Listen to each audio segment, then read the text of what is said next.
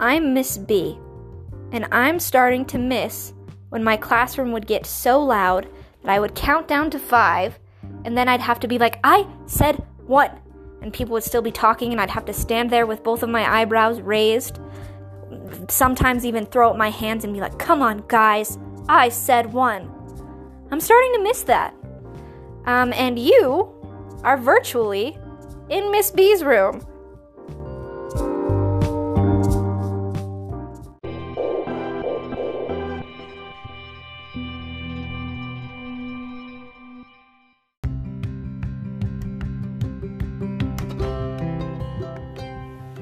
Okay, so in chapters 5 and 6, we got to get a closer glimpse at Alex's personal relationships with the people that he met on his journey.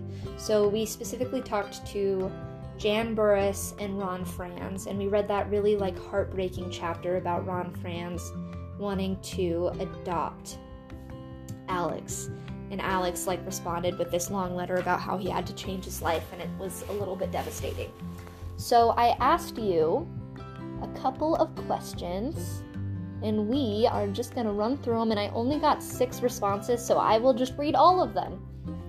Okay, so first question. What does Chris do specifically that seems to fall in line with transcendental thought? Always talking about trees and nature and weird stuff like that. On accounts of several people, McCandless often wanted to be alone, rejects material items, and other things like money. That is super transcendental. The solitude and the talking about trees and nature and weird stuff like that. Donates his money, isolates himself from society by living off the land. He lived in a camping trailer with no electricity. Chris does not accept the money that Burroughs tries to give him and is instead offended, which follows the thought that money isn't as important and that physical gifts are not accepted easily. They are non-materialistic. That one was super specific, thank you. He denied the monetary help from Burris, yes.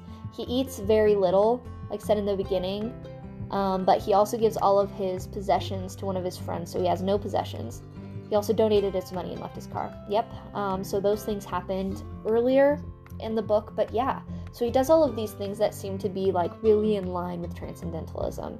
He's rejecting society, he's rejecting material comforts, he's living an almost ascetic life. Do you remember when I showed you that picture of the starving monk? He's kind of living like that, and in chapter 7, we're gonna see that he lives his life in that way in other aspects as well, specifically in his personal relationships.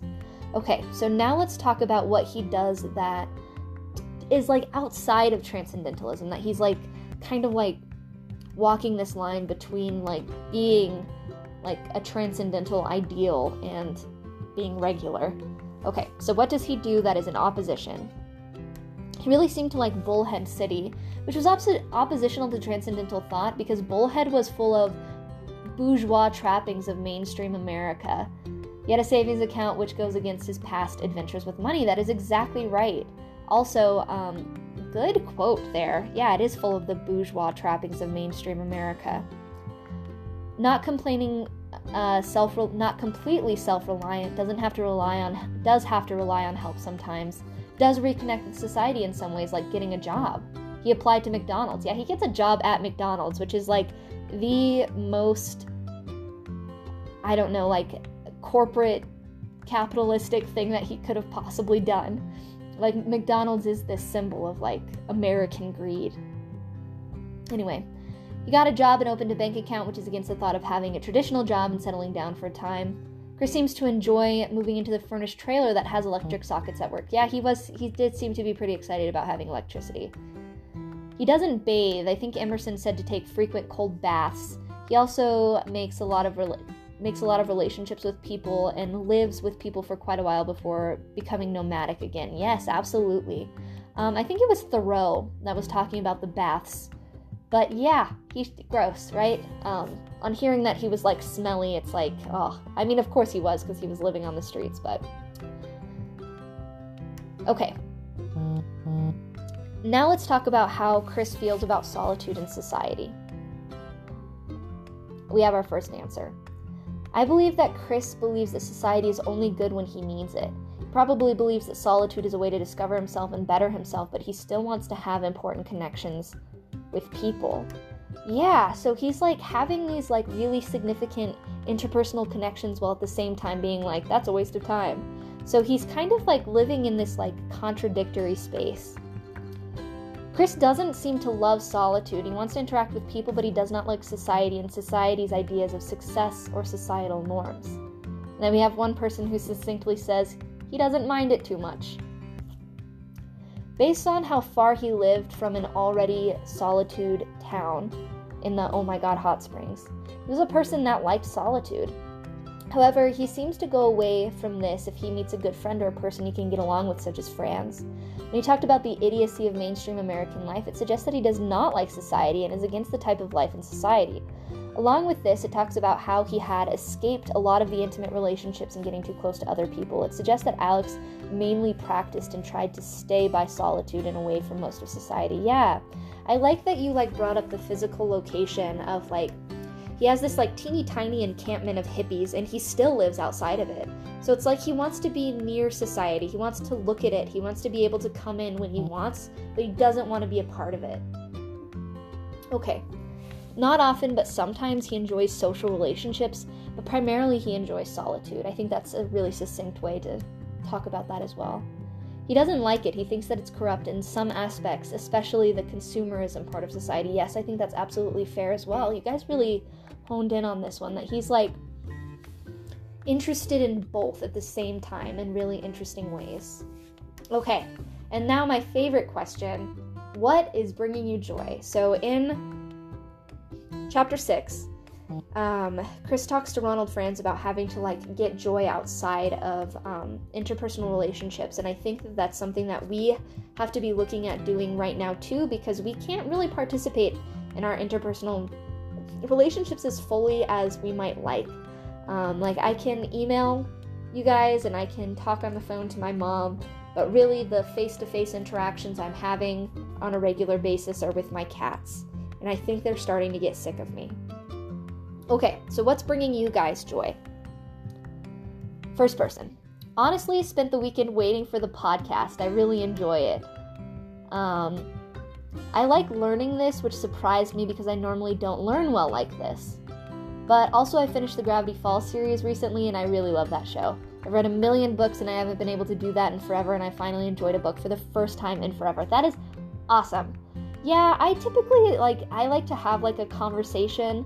I think that's actually why I landed on podcast as, the medium that I wanted to do this with, because I would be able to, pull in some of your responses and, talk to you about them in a way. Obviously, it's not ideal, and I work better face-to-face, too, but this is what we've got. So I'm glad that it's working, and I also love Gravity Falls. That show is hilarious and wonderful, and maybe I'll rewatch it now. It's not like I, don't have enough time. Okay, next person says it's rough right now and joy is a fleeting concept. I know. I keep flipping back and forth between being okay and being really angry or panicky about what's happening. I really, really, really, really miss you guys a whole lot.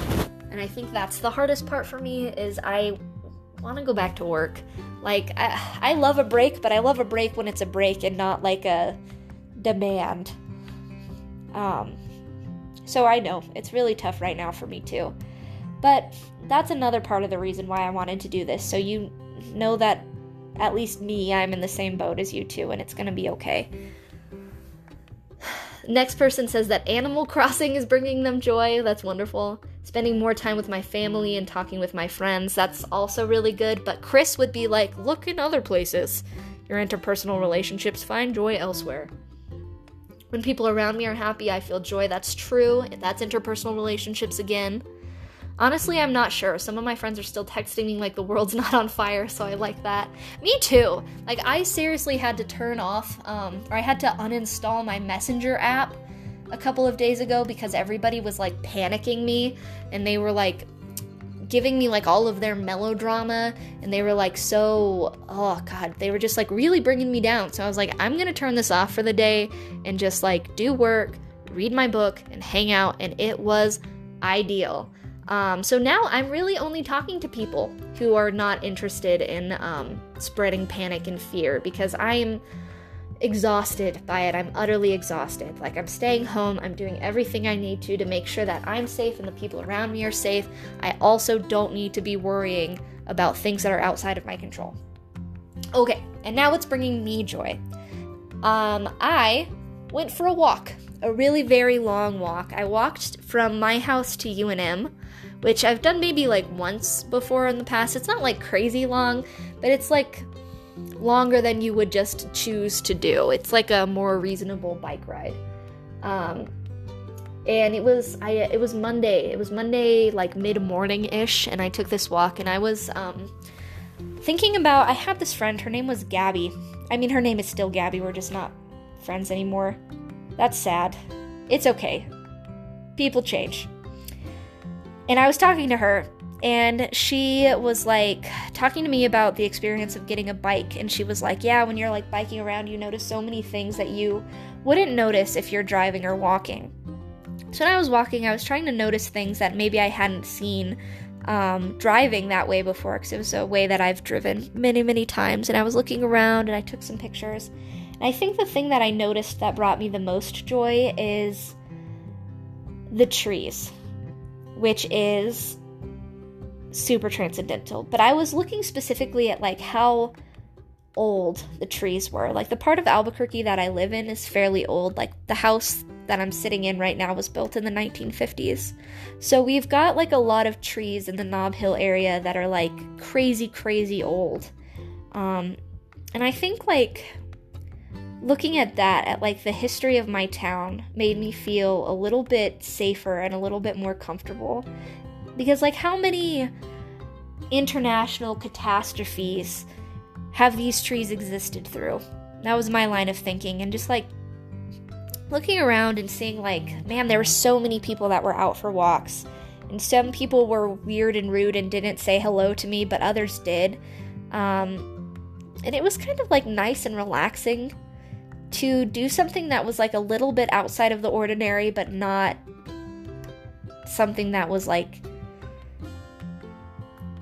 that I wouldn't do if this hadn't happened, if that makes sense. So that's where I got my joy last week. Okay. So we're going to be reading chapter 7. And in chapter 7, we're going to take a closer look at Chris's interpersonal relationships. And I think that this is a good opportunity to reflect on our own interpersonal relationships and how much or how little they mean to us now that we are essentially confined to our houses.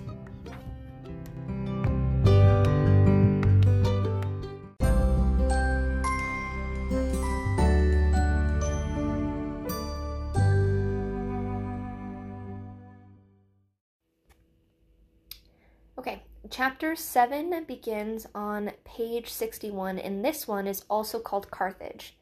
And that's the town in South Dakota where he was living with Wayne Westerberg and working on the farm. That's just the cats, don't worry about that. Chapter 7, Carthage. There were some books. One was Pilgrim's Progress, about a man that left his family. It didn't say why. I read considerable in it now and then. The statement was interesting but tough. Mark Twain, The Adventures of Huckleberry Finn. It is true that many creative people fail to make mature personal relationships, and some are extremely isolated. It is also true that, in some instances, trauma, in the shape of early separation or bereavement, has steered the potentially creative person toward developing aspects of his personality which can find fulfillment in comparative isolation. But this does not mean that solitary creative pursuits are themselves pathological. Avoidance behavior is a response designed to protect the infant from behavioral disorganization. If we transfer this concept to adult life, we can see that an avoidant infant might very well develop into a person whose principal need was to find some kind of meaning and order in life, which was not entirely or even chiefly dependent upon interpersonal relationships. Anthony Storr, Solitude, A Return to the Self. Okay. So those two things taken together, I think we're about to like delve into some information on Chris's past and why he's seeking joy and order outside of personal relationships. So I think those are the things that we're going to be looking for in this chapter. The big John Deere 8020 squats silently in the canted evening light, a long way from anywhere, surrounded by a half-mowed field of South Dakota Milo. I'm going to assume Milo. Or Milo? I don't know. I should have looked that up. I was like, I'm going to look and see if there's any words that I don't know. I'm going to assume it's a type of grain. Wayne Westerberg's muddy sneakers protrude from the maw of the combine, as if the machine were in the process of swallowing him whole, an overgrown metal reptile digesting its prey. "Hand me that goddamn wrench, will you?" an angry, muffled voice demands from deep within the machine's innards. "Or are you guys too busy standing around with your hands in your goddamn pockets to be of any use?" The combine is broken down for the third time in as many days, and Westerberg is frantically trying to replace a hard-to-reach bushing before nightfall. An hour later he emerges, smeared with grease and chaff, but successful. "Sorry about snapping like that," Westerberg apologizes. "We've been working too many 18-hour days. I guess I'm getting a little snarly at being so late in the season and all, and us being short-handed besides. We was counting on Alex to be back at work by now." 50 days have gone by since McCandless's body was discovered in Alaska on the Stampede Trail. 7 months earlier, on a frosty March afternoon, McCandless had ambled into the office at the Carthage grain elevator and announced that he was ready to go to work. "There we were, ringing up the morning's tickets," remembers Westerberg, and in walks Alex with a big old backpack slung over his shoulder. He told Westerberg he planned on staying until April 15th, just long enough to put together a grub stake. He needed to buy a pile of new gear, he explained, because he was going to Alaska. McCandless promised to come back to South Dakota in time to help with the autumn harvest, but he wanted to be in Fairbanks by the end of April in order to squeeze in as much time as possible up north before his return. During those 4 weeks in Carthage, McCandless worked hard, doing dirty, tedious jobs that nobody else wanted to tackle. Mucking out warehouses, exterminating vermin, painting, scything weeds. At one point, to reward McCandless with a task that involved slightly more skill, Westerberg attempted to teach him to operate a front-end loader. Alex hadn't been around machinery much, Westerberg says with a shake of his head. And it was pretty comical to watch him try to get the hang of the clutch and all those levers. He definitely wasn't what you'd call mechanically minded. Nor was McCandless endowed with a sure fit of common sense. Many who knew him have commented, unbidden, that he seemed to have great difficulty seeing the trees, as it were, for the forest. "Alex wasn't a total space cadet or anything," says Westerberg, "don't get me wrong, but there were gaps in his thinking. I remember once I went over to the house, walked into the kitchen, and noticed a god-awful stink. I mean, it smelled really nasty in there. I opened the microwave, and the bottom was filled with rancid grease. Alex had been using it to cook chicken, and it never occurred to him that the grease had to drain somewhere. It wasn't that he was too lazy to clean it up. Alex always kept things real neat and orderly. It was just that he hadn't noticed the grease." Soon after McCandless returned to Carthage that spring, Westerberg introduced him to his longtime, on-again, off-again girlfriend, Gail Bora, a petite, sad-eyed woman, as slight as a heron and with delicate features and long blonde hair. 35 years old, divorced, a mother of 2 teenage children, she quickly became close to McCandless. "He was kind of shy at first," says Bora. "He acted like it was hard for him to be around people. I just figured that was because he'd spent so much time by himself. I had Alex over to the house for supper just about every night," Bora continues. "He was a big eater, never left any food on his plate. Never. He was a good cook, too. Sometimes he'd have me over to Wayne's place and fix supper for everybody. Cooked a lot of rice. You'd think he'd get tired of it, but he never did. Said he would live for a month on nothing but 25 pounds of rice." "Alex talked a lot when we got together," Bora recalls. "Serious stuff, like he was bearing his soul, kind of. He said he could tell me things he couldn't tell the others. You could see something was gnawing at him. It was pretty obvious he didn't get along with his family, but he never said much about any of them except Corinne, his little sister. He said they were pretty close, said she was beautiful, and when she walked down the street, guys would turn their heads and stare." Westerberg, for his part, didn't concern himself with McCandless's family problems. "Whatever reason he had for being pissed off, I figured it must have been a good one. Now that he's dead, though, I don't know anymore. If Alex was here right now, I'd be tempted to chew him out good. What the hell were you thinking not speaking to your family for all that time, treating them like dirt? One of the kids that works for me, fuck, he ain't even got any goddamn parents, but you don't hear him bitching. Whatever the deal was with Alex's family, I guarantee you I've seen a lot worse. Knowing Alex, I think he must have got stuck on something that happened between him and his dad and couldn't leave it be." Westerberg's latter conjecture, as it turned out, was a fairly astute analysis of the relationship between Chris and Walt McCandless. Oh, hey, here we go, talking about Chris's family. My prediction was correct. Both father and son were stubborn and high-strung. Given Walt's need to exert control and Chris's extravagantly independent nature, polarization was inevitable. Chris submitted to Walt's authority through high school and college to a surprising degree, but the boy raged inwardly all the while. He brooded at length over what he perceived to be his father's moral shortcomings, the hypocrisy of his parents' lifestyle, the tyranny of their conditional love. Eventually, Chris rebelled, and when he finally did, it was with characteristic immoderation. Shortly before he disappeared, Chris complained to Corinne that their parents' behavior was so irrational, so oppressive, disrespectful, and insulting that I finally passed my breaking point. He went on, "Since they won't ever take me seriously, for a few months after graduation, I'm going to let them think they are right. I'm going to let them think I'm coming around to see their side of things, and that our relationship is stabilizing. And then, once the time is right, with one abrupt, swift action, I'm going to completely knock them out of my life. I'm going to divorce them as my parents once and for all and never speak to either of those idiots again as long as I live. I'll be through with them once and for all, forever." The chill Westerberg sensed between Alex and his parents stood in marked contrast to the warmth McCandless exhibited in Carthage. Outgoing and extremely personable when the spirit moved him, he charmed a lot of folks.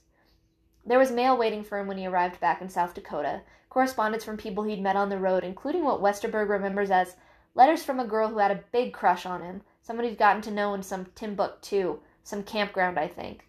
But McCandless never mentioned any romantic entanglements to either Westerberg or Bora. "I don't recollect Alex ever talking about any girlfriends," says Westerberg, although a couple of times he mentioned wanting to get married and have a family someday. You could tell he didn't take relationships lightly. He wasn't the kind of guy who would go out and pick up girls just to get laid. It was clear to Bora, too, that McCandless hadn't spent much time cruising singles bars. "One night a bunch of us went out to a bar over in Madison," says Bora. "It was hard to get him out on the dance floor, but once he was out there, he wouldn't sit down. We had a blast. After Alex died and all, Corinne told me that as far as she knew, I was one of the only girls he ever went dancing with."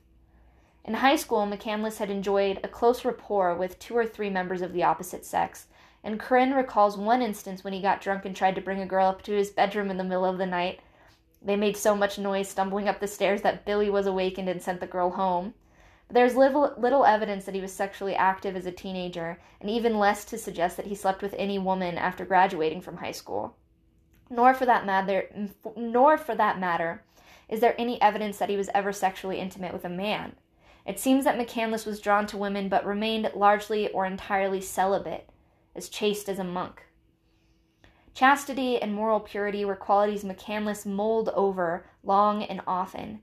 Indeed, one of the books found in the bus with his remains was a collection of stories that included Tolstoy's The Kreutzer Sonata, in which the nobleman turned ascetic denounces the demands of the flesh. Several such passages are starred and highlighted in the dog-eared text, the margins filled with cryptic notes printed in McCandless's distinctive hand, and in the chapter on Higher Laws in Thoreau's Walden, a copy which was also discovered in the bus, McCandless circled, "Chastity is the flowering of man, and what are called genius, heroism, holiness, and the like are but various fruits which succeed it." We Americans are titillated by sex, obsessed by it, horrified by it. When an apparently healthy person, especially a healthy young man, elects to forego the enticements of the flesh, it shocks us, and we leer. Suspicions are aroused. McCandless's apparent sexual innocence, however, is a corollary of a personality type that our culture purports to admire, at least in the case of its most famous adherents. His ambivalence toward sex echoes that of celebrated others who embraced the wilderness with single-minded passion. Thoreau, who was a lifelong virgin, and the naturalist John Muir, most prominently, to say nothing of the countless lesser-known pilgrims, seekers, misfits, and adventurers. Like not a few of those seduced by the wild, McCandless seems to have been driven by a variety of lust that supplanted sexual desire. His yearning, in a sense, was too powerful to be quenched by human contact. McCandless may have been tempted by the succor offered by women, but it paled beside the prospect of rough congress with nature, with the cosmos itself, and thus he was drawn north, to Alaska. McCandless assured both Westerberg and Bora that when his northern sojourn was over, he would return to South Dakota, at least for the fall. After that, it would depend. I got the impression that this Alaska escapade was going to be his last big adventure, Westerberg recalls, and that he wanted to settle down some. He said he was going to write a book about his travels. He liked Carthage. With his education, nobody thought he was going to work at a goddamn grain elevator for the rest of his life, but he definitely intended to come back here for a while, to help us out at the elevator, figure out what he was going to do next. That spring, however, McCandless's sights were fixed unflinchingly on Alaska. He talked about the trip at every opportunity. He sought out experienced hunters around the town and asked them for tips about stalking game, dressing animals, curing meat. Bora drove him to the Kmart in Mitchell to shop for some last pieces of gear. By mid-April, Westerberg was both short-handed and very busy, so he asked McCandless to postpone his departure and work a week or two longer. McCandless wouldn't even consider it. Once Alex made his mind up about something, there was no changing it, Westerberg laments. I even offered to buy him a plane ticket to Fairbanks, which would have let him work an extra 10 days and still get to Alaska by the end of April, but he said, "No, I want to hitch north. Flying would be cheating. It would wreck the whole trip." 2 nights before McCandless was scheduled to head north, Mary Westerberg, Wayne's mother, invited him to her house for dinner. "My mom doesn't like a lot of my hired help," Westerberg says, and she wasn't real enthusiastic about meeting Alex either, but I kept bugging her, telling her, "You gotta meet this kid," and so she finally had him over for supper. They hit it off immediately. The two of them talked nonstop for 5 hours. "Cats, get out of here!" Sorry. They talked nonstop for 5 hours.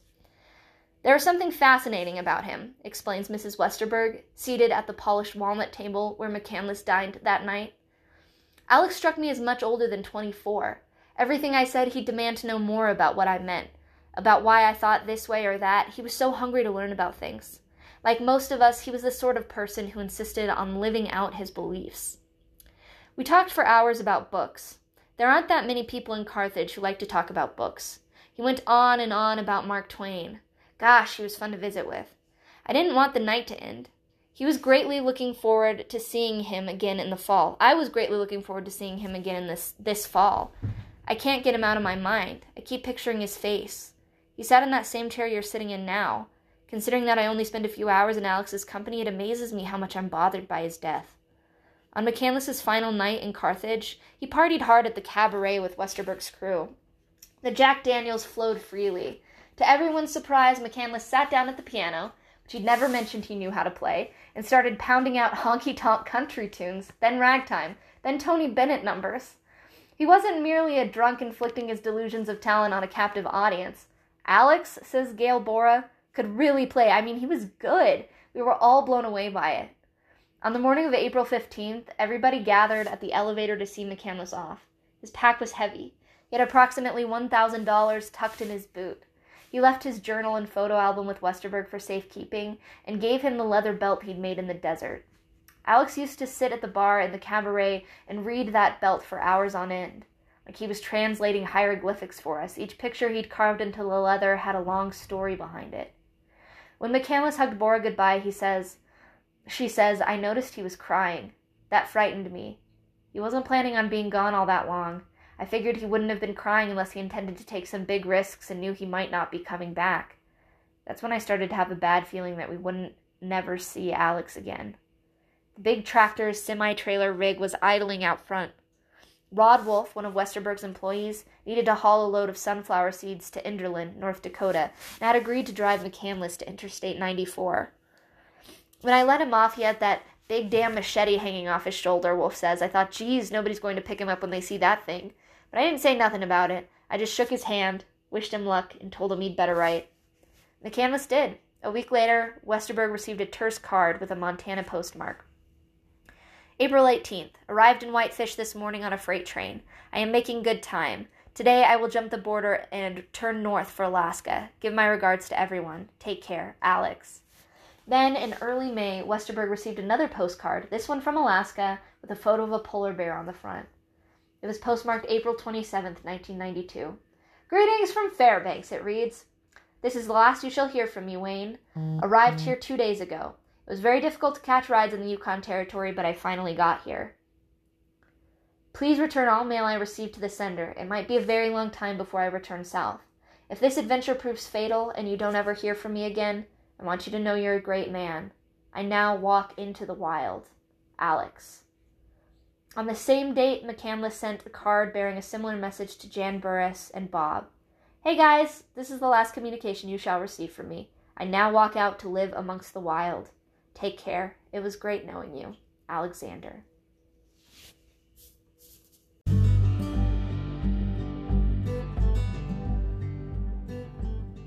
Okay, so I have a couple of questions for you about this chapter. I think we get like a much closer glimpse into Alex's psychology here, just like the epigraphs at the beginning are talking about. Like, I think that second one is from a some kind of like psychological text, that it's not like a regular one of like the epigraphs that are just coming out of Chris's books. It's it's out of like a different text. That's one that I think Krakauer added to show us something about Chris's mental state. So my question for you is, do you think that he was mentally well? And what evidence do you have to support that theory? Like, do you think that he was just maybe like a little bit, I'm looking for a word here, like kind of just an oddball but mostly okay? Or do you think that there was something like going on psychologically that maybe if he'd received treatment he wouldn't be living this way? So I want that question, and I want you to support your answer with some evidence. And then I'm going to reiterate the question that I asked you when I introduced this book. Do you like Chris? Why or why not? So if you met this guy, would you like him? Yes or no, and why?